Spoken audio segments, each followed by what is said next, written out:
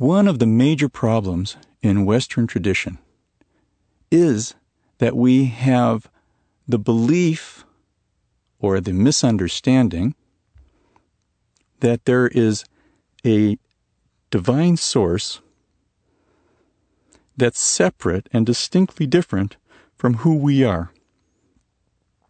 Many folks have difficulty, for example, with the 5 books of Moses, because the God they find in there is a God who is punitive, who gets angry, who causes a lot of difficulties, who's disappointed in the way people are doing things, who at some points actually decides that it's going to do away with the people, and Moses has to come back and plead with it. But look, if you don't let us survive now, what are people going to think? It's a God that wants to have sacrifices done for it. It's a God that people in our day and age simply cannot relate to.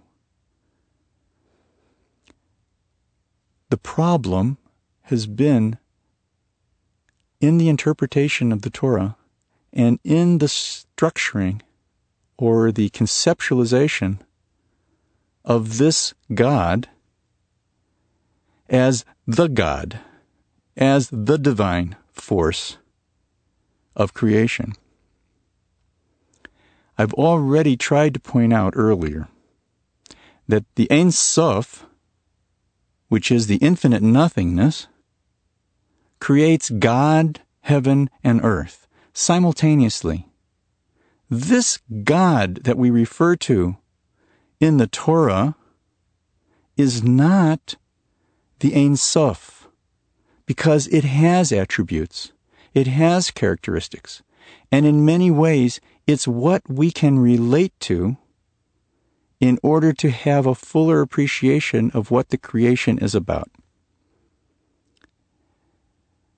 The problem is that we relate to God, this particular God, as a noun, as if it is a thing.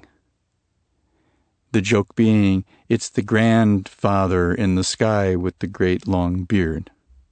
The problem being, from the feminist approach, that it's a male. It has characteristics. We refer to it often as he with a capital H.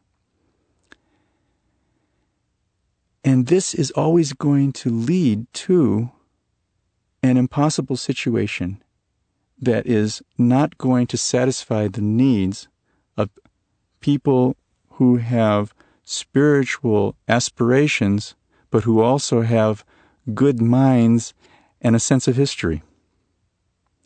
We can't work with a God that's a noun. Kabbalistically, this has probably been one of the most destructive misunderstandings in Western tradition, because God is not a noun. It is not a thing. It does not have a gender. It is not vindictive. The God that we're dealing with here is a process. The best way for us to look at it is to understand it as a verb. The God that we relate to is not a thing, it is a process. It is Godding. It is constantly in motion, constantly unfolding. And there's really nothing that we can attribute to it, because it's always changing. In the same vein, the Kabbalists say, the world as we know it is a world of duality. It's a world of illusion, because the truth is there's only a unity, there's only a oneness. And that oneness is so simple, is so basic. It's not even the number one. It's the Ein Sof, the infinite nothingness. Everything else in this creation is illusory. And so, I'm not David, I'm Daviding. I'm in process. And you are not John or Joan. You're Johning or you're Joning or you're whatever-ing because you're constantly in process. You're not the same person you were a minute ago. We're changing from moment to moment. And when we connect with this idea of unfolding process, constantly moving, we come once again to a new relationship in our moment-to-moment daily activities. One important clarification I need to make is that there is a major paradox here for when we say God is Godding, constantly moving, in process, and always changing, we must at the same time say God or Godding is perfect, whole, one, and unchangeable. Godding is constantly changing, and yet it is unchangeable and perfect.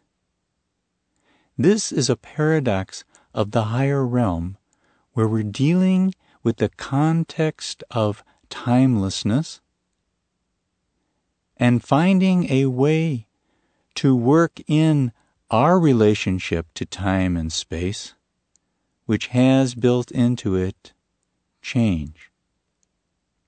And just as we must work with this paradox of the perfection of the divine and constant perfectibility, we should also view each individual as perfect in its continuous perfecting.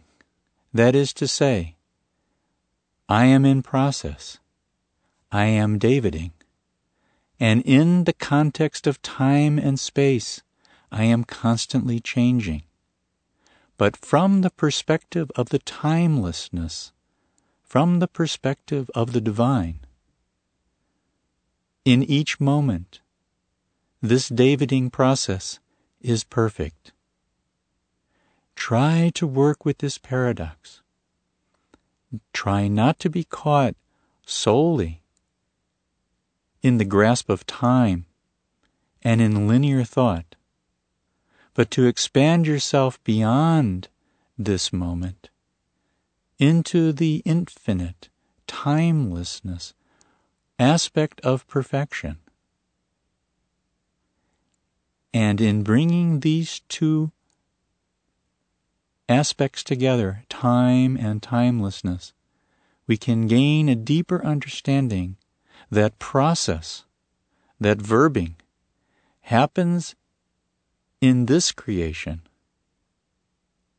but that as we extend ourselves into what's known as the fifth dimension, the spiritual dimension, the dimension of timelessness, then we are perfect as we are. God is perfect as it is. And we resolve the apparent paradox by gaining a perspective from within and from without.